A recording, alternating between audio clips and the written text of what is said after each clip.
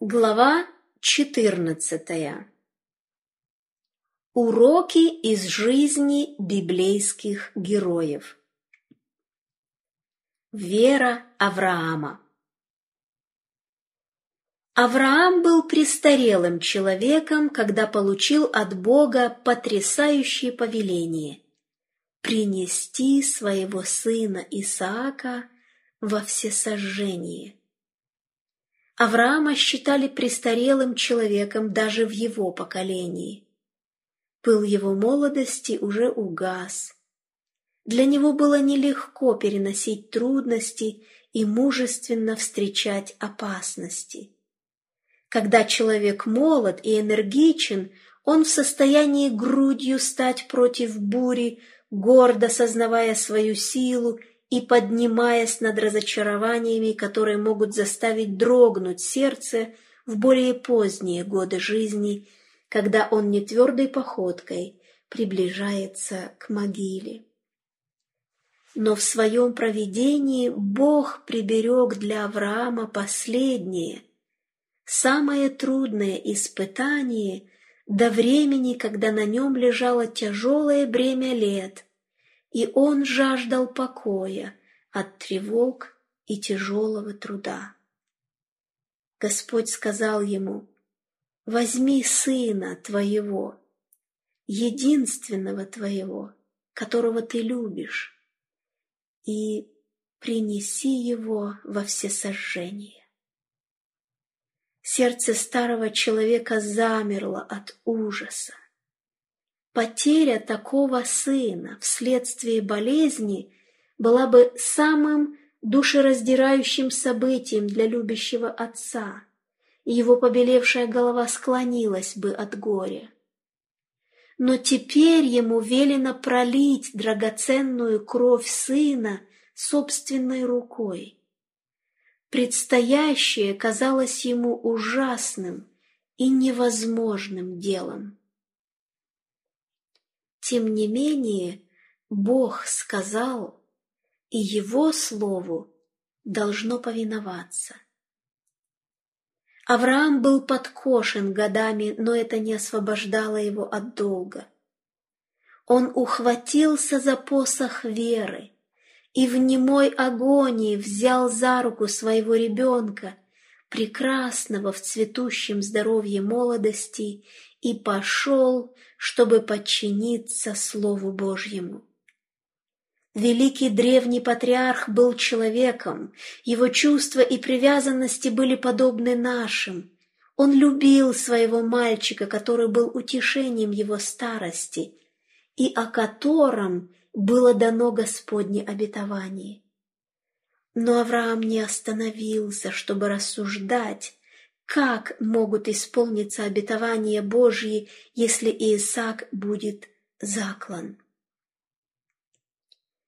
Он не стал приводить доводы своему болящему сердцу, но исполнил божественное повеление до последней буквы, до момента, когда нож готов был уже вонзиться в трепещущее тело ребенка, и когда пришло слово: «Не поднимай руки твоей на отрока, ибо теперь я знаю, что боишься ты Бога, и не пожалел сына твоего, единственного твоего для меня».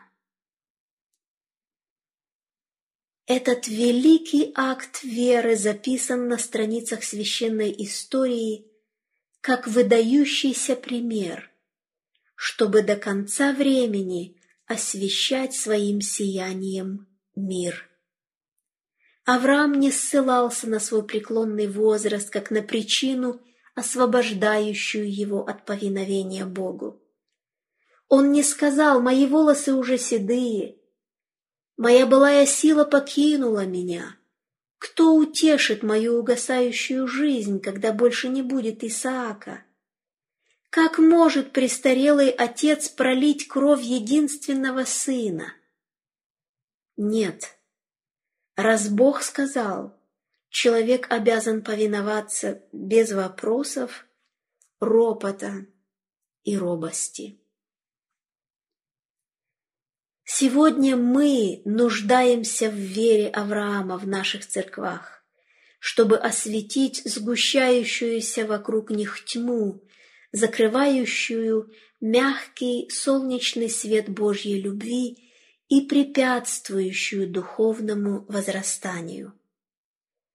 Возраст никогда не освободит нас от повиновения Богу.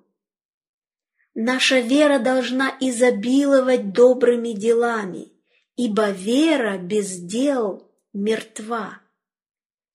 Всякая исполненная обязанность, всякая принесенная во имя Иисуса жертва доставляет великую награду. В самом исполнении долга Бог изрекает и дает нам свое благословение. Однако Он требует от нас всецелой отдачи наших способностей. Разум и сердце, все существо надлежит отдать Ему, иначе нам не удастся стать настоящими христианами. Молитва Давида.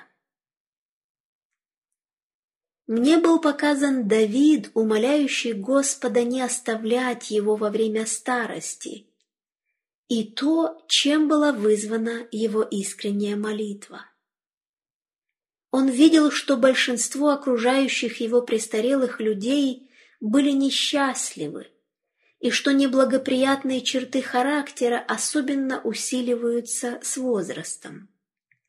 Если люди по природе были замкнутыми и скупыми, то они в еще большей степени становились такими в старческом возрасте. Если они были завистливы, раздражительны и нетерпеливы, это особенно проявлялось в старости. Давиду было больно видеть, что цари и вельможи, которые, казалось, в зрелые годы имели страх Божий перед очами своими, состарившись, становились подозрительными к своим лучшим друзьям и родственникам. Когда друзья проявляли к ним внимание, они опасались, что их друзьями двигали свои корыстные побуждения. Они прислушивались к намекам и обманчивым советам посторонних относительно тех, кому следовало бы доверять. Иногда их необузданная подозрительность возгоралась огнем, потому что все не соглашались с их неверным суждением. Их скупость была ужасной. Зачастую они думали, что их дети и родственники желают им смерти, дабы занять их место, завладеть их богатством и пользоваться оказываемым им почитанием. А некоторые были настолько руководимы подозрительностью и алчностью, что убивали своих собственных детей. Давид заметил, хотя жизнь некоторых в зрелом возрасте была праведной, с наступлением старости они, казалось, теряли самообладание. Вмешивался сатана и руководил их умом, делая их беспокойными и недовольными. Давид видел, что многие престарелые люди, казалось, были оставлены Богом, выставляя себя на осмеяние и поругание его врагами. Давид был глубоко взволнован. Он с ужасом устремлял свой взор ко времени, когда должен будет состариться. Царь боялся, что Бог покинет его, что ему суждено стать таким же несчастным, как другие престарелые люди, чье поведение он наблюдал, и что он будет оставлен на поругание врагам Господа. С таким бременем на душе он искренне молился: «Не отвергни меня во время старости, когда будет оскудевать сила моя, не оставь меня. Боже, Ты наставлял меня от юности моей, и до ныне я возвещаю чудеса Твои, и до старости, И до седины не оставь меня, Боже, доколе не возвещу силы Твоей роду сему и всем грядущим могущества Твоего». Давид чувствовал необходимость защиты от пороков, сопутствующих старческому возрасту. Давид планировал наперед. Улаживая свои дела, Давид подает хороший пример всем пожилым людям.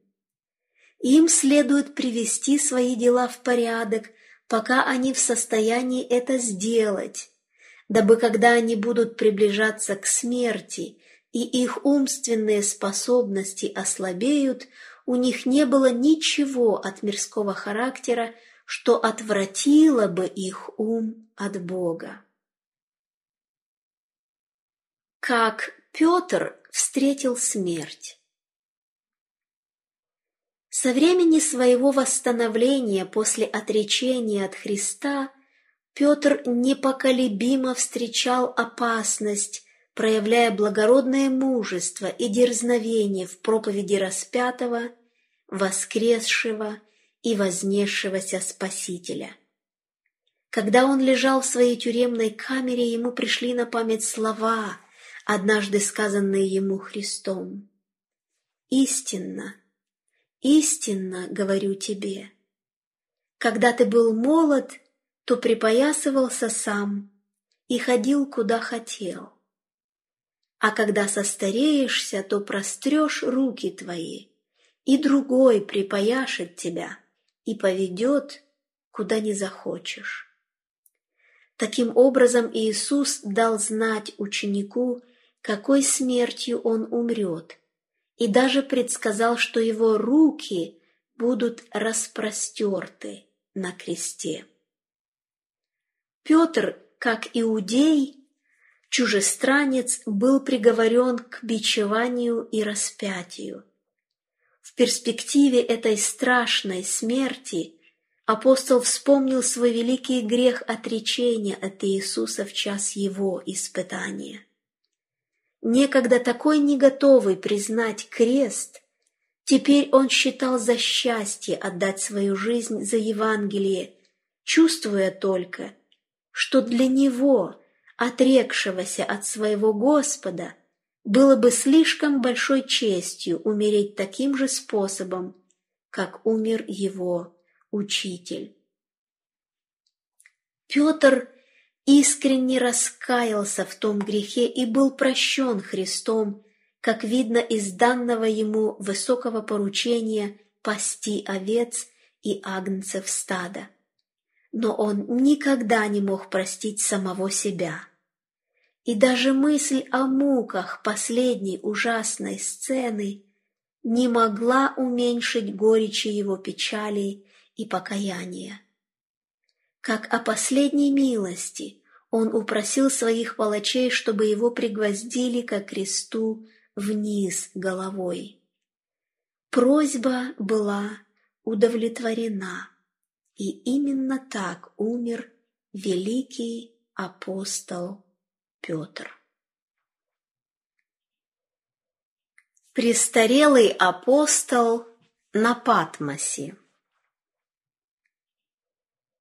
Более чем полстолетия миновало со времени организации христианской церкви. В продолжении этого времени весть Евангелия встречала постоянное сопротивление. Ее враги никогда не ослабляли своих усилий и в конце концов преуспели в том, чтобы заручиться поддержкой власти римского императора в борьбе против христиан. В последовавшем жестоком преследовании апостол Иоанн сделал многое, чтобы утвердить и укрепить веру Божьих детей. Он нес свидетельство, которого не могли опровергнуть его противники, и которое помогало его братьям с мужеством и верностью встречать постигшие их испытания. Когда, казалось, вера христиан должна была поколебаться под натиском жестокого противодействия с которым они вынуждены были встретиться, пожилой испытанный слуга Иисуса с силою и красноречием повторял историю о распятом и воскресшем Спасителе. Он твердо отстаивал свою веру, и с его уст всегда сходила та же самая радостная весть о том, что было от начала, что мы слышали, что видели своими очами, что рассматривали и что осязали руки наши, о слове жизни, о том, что мы видели и слышали, возвещаем вам. Иоанн дожил до глубокой старости.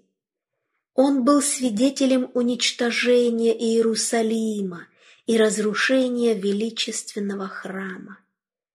Весть последнего из оставшихся в живых апостолов, который очень близко был связан со Спасителем, имела огромное влияние в утверждении того факта, что Иисус был Мессией, Искупителем мира. Никто не мог сомневаться в его искренности, и благодаря его поучениям многие постоянно обращались от неверия. За его непоколебимую преданность делу Христа правители Иудеи были исполнены против Иоанна горькой ненависти. Они заявили, что их усилия, направленные против христиан, останутся безуспешными, пока свидетельство Иоанна будет продолжать звучать в ушах людей. Дабы чудеса и учения Иисуса могли быть позабыты, голос смелого свидетеля должен умолкнуть. Итак, Иоанн был вызван в Рим на допрос относительно его веры. Здесь перед властями учение апостола было представлено в ложном свете. Лжесвидетели обвиняли его в том, что он учит бунтарским ересям. Посредством таких обвинений его враги надеялись добиться смерти ученика. Иоанн защищал себя столь ясным и убедительным образом, с такой простотой и беспристрастием, что его слова произвели сильнейший эффект. Слушатели были удивлены его мудростью и красноречием. Но чем более убедительным было его свидетельство, тем сильнее становилась ненависть противников. Император Домициан исполнился ярости. Он не мог оспаривать доводы защитника веры Христовой, не сравниться с силой, с которой тот провозглашал истину, но тем не менее решил заставить умолкнуть его голос. Иоанна бросили в котел с кипящим маслом. Но Господь сохранил жизнь своего верного слуги точно так, как сохранил 3 евреев в огненной печи. Когда были произнесены слова «Так погибают все, кто верит в этого обманщика, Иисуса Христа из Назарета», Иоанн провозгласил: «Мой учитель терпеливо покорялся всему, что могли придумать сатана и его ангелы, дабы унизить и мучить его. Он отдал свою жизнь за спасение мира. Я почитаю за честь, что мне позволено пострадать ради него. Я слабый грешный человек. Христос был святым, невинным и непорочным. Он не сделал греха, и не было лести в устах его». Эти слова возымели свое действие, и Иоанна вытащили из котла те самые люди, которые бросили его туда. Опять рука преследования тяжелым ударом обрушилась на апостола. Указом императора Иоанн был сослан на остров Патмос, осужденный за Слово Божие и за свидетельство Иисуса Христа. Здесь, как думали враги, его влияние больше не будет ощутимым, и он в конечном счете должен будет умереть от трудностей и горя. По всем внешним признакам враги истины одержали победу, но Божья рука невидимо передвигалась во тьме. Бог позволил, чтобы его верный слуга оказался там, где Христос мог дать ему более чудесное откровение о себе и божественной истине для просвещения церквей. Ссылая Иоанна, враги истины надеялись навсегда заглушить голос верного ученика. Но на Патмосе он получил весть, влияние которой его враги не могли уничтожить и которая должна была укреплять церковь до конца времени. Хотя они не освобождаются от ответственности за свое злодеяние, однако те, кто сослал Иоанна, стали орудиями в руках Бога, чтобы осуществить его замысел. Усилия, направленные на то, чтобы погасить свет, оказали большое содействие истине. Патмос, бесплодный скалистый остров в Эгейском море, был избран римским правительством как место ссылки преступников, но для Божьего слуги это мрачное жилище стало вратами неба. Здесь, удаленный от шумных сцен жизни и от активного труда прошедших лет, он имел общение с Богом, Христом и небесными ангелами, получив от них наставление для церкви на все будущие времена. Перед ним были очерчены события, которые должны произойти во время заключительных сцен истории Земли, и там он записал полученные от Бога видения. Когда его голос не мог больше свидетельствовать о том, кого он любил и кому служил, вести, данные ему на том бесплодном побережье, должны были воздействовать подобно горящему светильнику, провозглашая определенную Божью цель относительно каждого народа на земле. Среди утесов и скал Патмоса Иоанн поддерживал общение со своим Создателем. Он пересматривал свою прошлую жизнь, и при мысли о полученных им благословениях его сердце наполнялось миром. Он прожил жизнь христианина и с верой мог сказать: «Мы знаем, что перешли из смерти в жизнь». Но этого не мог сказать о себе император, который сослал апостола. Император мог оглядываться лишь на поля военных действий и кровавых побоищ, на опустошенные дома, плачущих вдов и сирот, плоды его амбициозного желания обладать превосходством.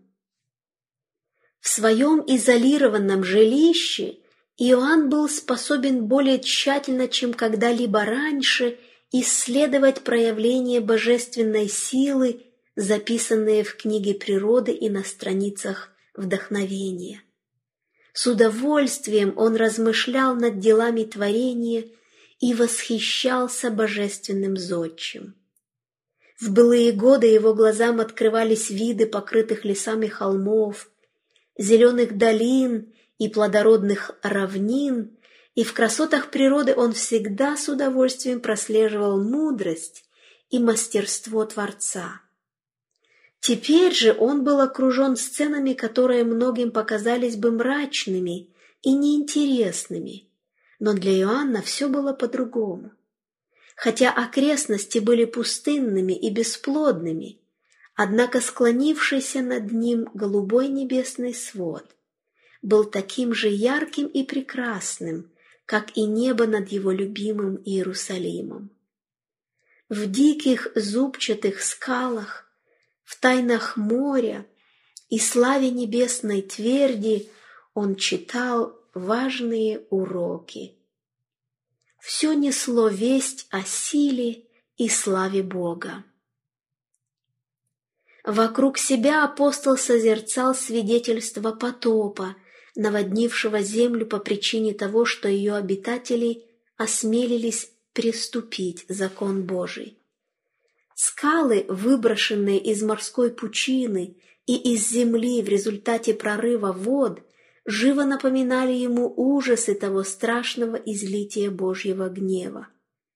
В гласе вод многих, когда бездна бездну призывает, пророк слышал голос Творца. Море, вздымавшееся в ярости от беспощадных ветров, символизировало для него гнев оскорбленного Бога. Могучие волны в своем ужасном смятении, сдерживаемые в пределах, назначенных невидимой рукой, говорили о контроле безграничной силы. В противовес этому он осознавал слабость и безрассудство смертных, которые, являясь червями из праха, упиваются мнимой мудростью и силой, восставая в своем сердце против правителя вселенной, как будто Бог такой же, как один из них. Стоя у скал, он вспоминал о Христе, скале его силы, в убежище которой он мог без страха укрыться. От сосланного на скалистый Патмос апостола возносились самые пламенные молитвы, говорящие о том, что его душа страстно желает к Богу. Наилучшее время жизни апостола Иоанна. История Иоанна представляет поразительную иллюстрацию того, как Бог может использовать престарелых работников. Когда Иоанн был сослан на остров Патмос, многие думали, что его служение уже закончилось, что он подобен старой надломленной трости, которая вот-вот сломается. Но Господь счел необходимым по-прежнему использовать его. Хотя он и был изгнан с места своего прежнего труда, однако не перестал нести свидетельство об истине. Даже на Патмосе он приобретал друзей и обращенных. Его весть была радостной вестью о воскресшем Спасителе, ходатайствующем на небесах за свой народ до своего возвращения на землю, когда он возьмет их к себе. Именно состарившись в служении своему Господу, Иоанн получил с небес больше откровений, чем за все предыдущие годы своей жизни. В преклонном возрасте Иоанн раскрыл в своей жизни жизнь Христа. Он прожил почти до 100-летнего возраста, вновь и вновь повторяя историю о распятом и воскресшем Спасителе. На верующих обрушились преследования, и верующие, имевшие небольшой опыт, зачастую подвергались опасности оставить свое упование на Христа. Но старый, испытанный слуга Иисуса твердо сохранял свою веру. Утешение из опытов библейских героев. В опыте апостола Иоанна во время его преследования содержится урок удивительной силы и утешения для народа Божьего. Бог не предотвращает заговоры нечестивых людей, а заставляет их замыслы работать во благо тем, кто в испытании и борьбе сохраняет свою веру и преданность.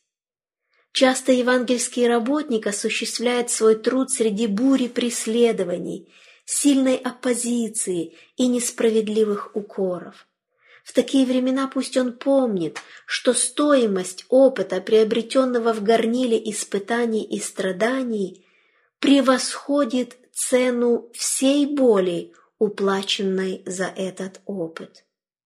Таким образом, Бог приближает своих детей к себе, дабы показать им их слабости и свою силу.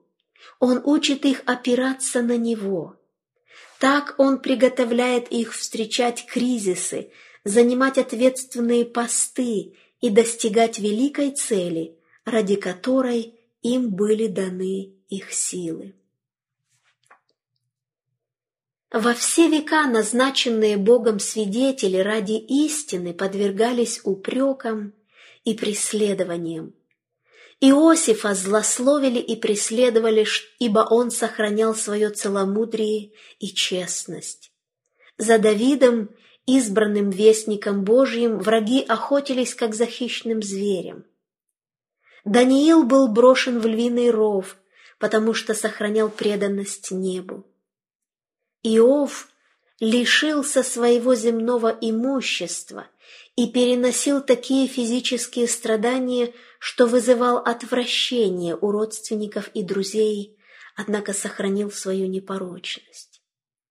Иеремия не мог удержаться, чтобы не говорить слова, которые поручил сказать ему Бог. Его свидетельство привело царя и князей в такую ярость, что он был брошен в отвратительную яму. Стефана побили камнями, ибо он проповедовал Христа и притом распятого.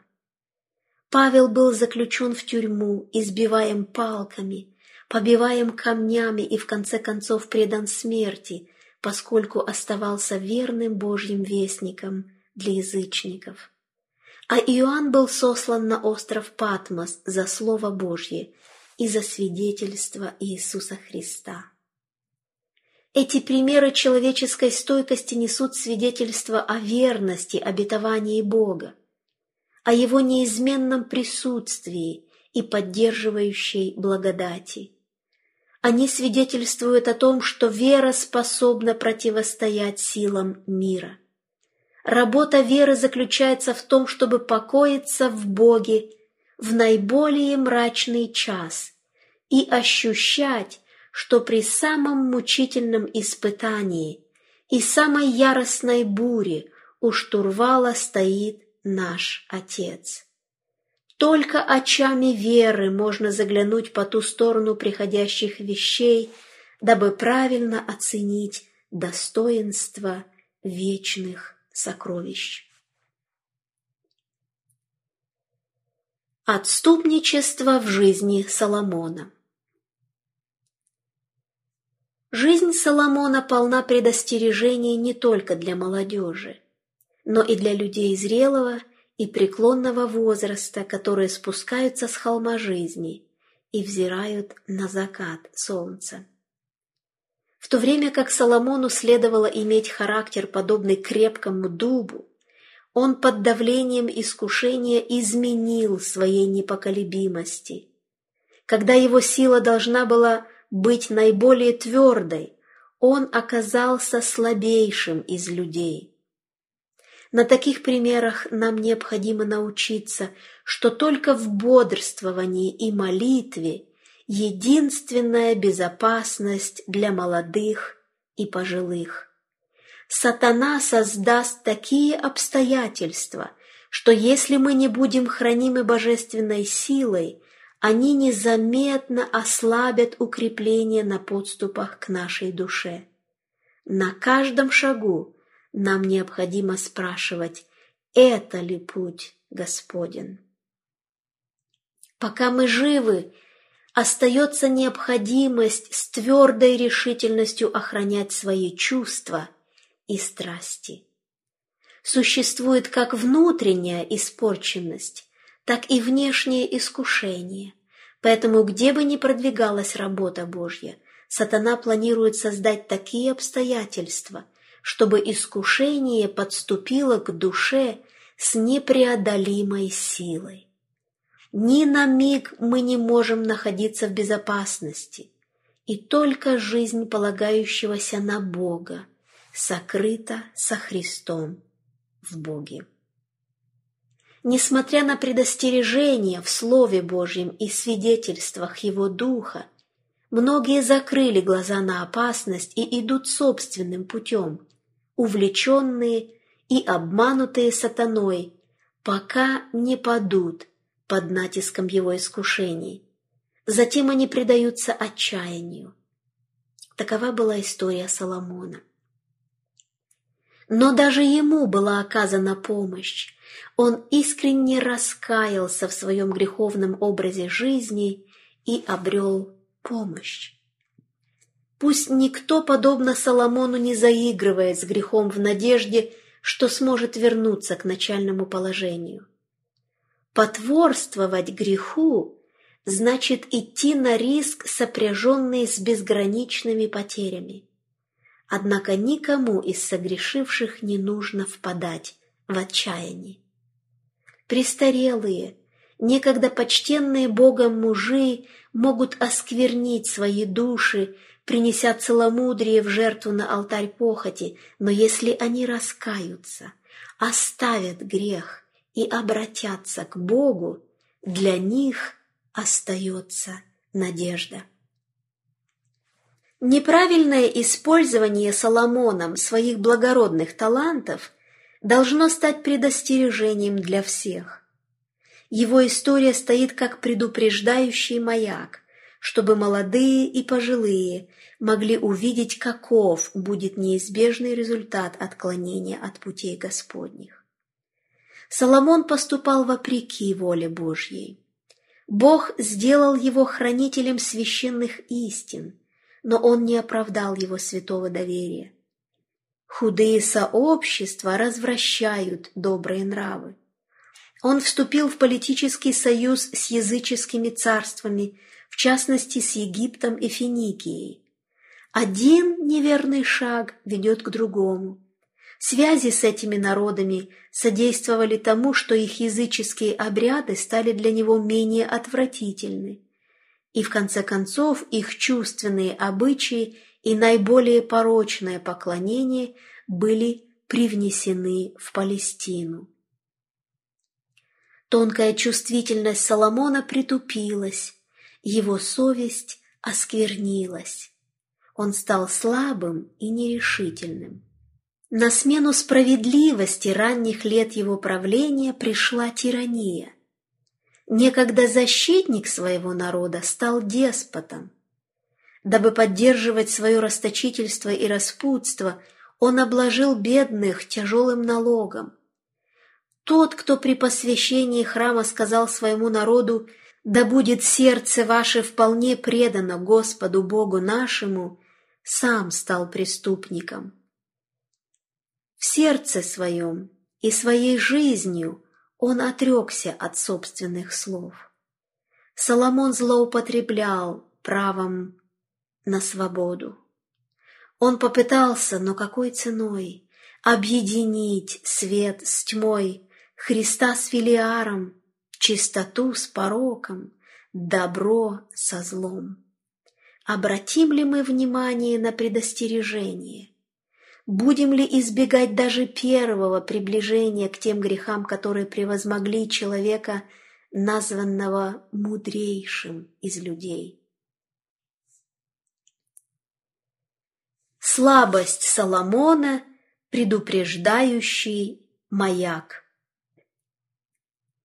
О Соломоне вдохновенная запись говорит: «Жены его склонили сердце его к иным богам, и сердце его не было вполне предано Господу Богу своему». К этой теме нельзя относиться с улыбкой. Сердце, любящее Иисуса, не пожелает незаконной любви другого. Христос восполняет всякую нужду. Незаконная любовь – это поверхностное чувство такого же характера, как и возвышенное наслаждение, обещанное Еве сатаной. Оно домогается того, что запрещено Богом. Когда бывает слишком поздно, сотни могут предостерегать других не рисковать упасть с обрыва. Интеллект, положение, богатство никогда не могут занять место нравственных качеств. Незапятнанные руки, чистое сердце, благородное, искреннее посвящение Богу и истине Господь ценит превыше золота Офирского. Злое влияние обладает непрерывным действием. Жаль, что я не могу представить это дело перед соблюдающими заповеди Божьи так, как оно было показано мне. Пусть же печальные воспоминания об отступничестве Соломона послужат предупреждением для каждой души, чтобы остерегаться той же самой пропасти. Его слабость и грех передаются из поколения в поколение. Величайший царь из всех, когда-либо державших скипетр, названный некогда возлюбленным Богом, осквернился недостойной любовью и в таком жалком состоянии был оставлен своим Богом. Самый могущественный правитель земли потерпел поражение в управлении собственными страстями.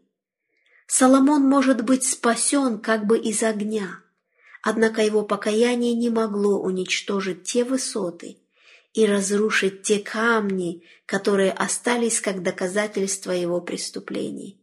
Он обесчестил Бога, ибо отдал предпочтение водительству похотью, нежели быть причастником божеского естества.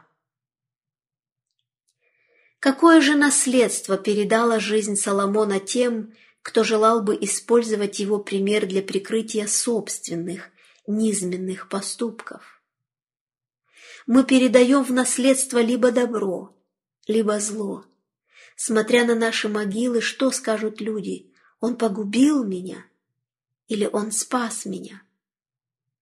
Урок, который следует усвоить из жизни Соломона, имеет особенное нравственное значение для жизни престарелых, которые уже не поднимаются в гору, а опускаются с нее, взирая на закат солнца.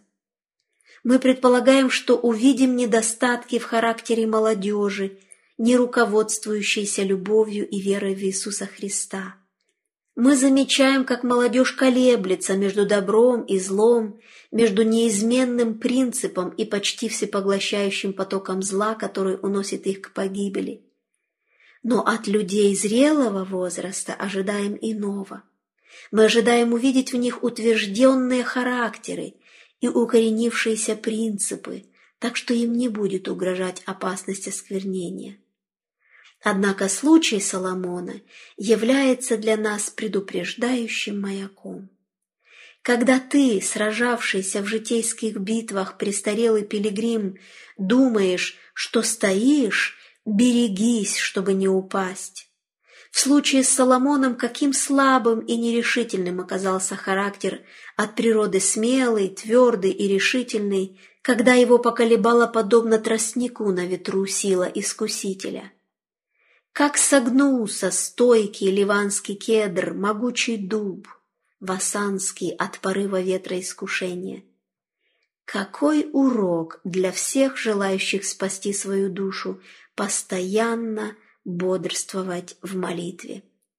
Какое предостережение о том, чтобы всегда хранить благодать Христа в своем сердце, дабы сражаться с внутренней испорченностью и внешними искушениями. Мирская слава в противовес благочестивой целостности характера. О седовласых мужах говорят, что для них не существует опасности уклониться от исполнения своего долга. Но в случае с Соломоном мы узнаем: состарившись, царь утратил свою связь с Богом. Почему же? Потому что искал славы, почета и богатств мира сего, брал жен из народов идолопоклонников и заключал с этими народами союзы.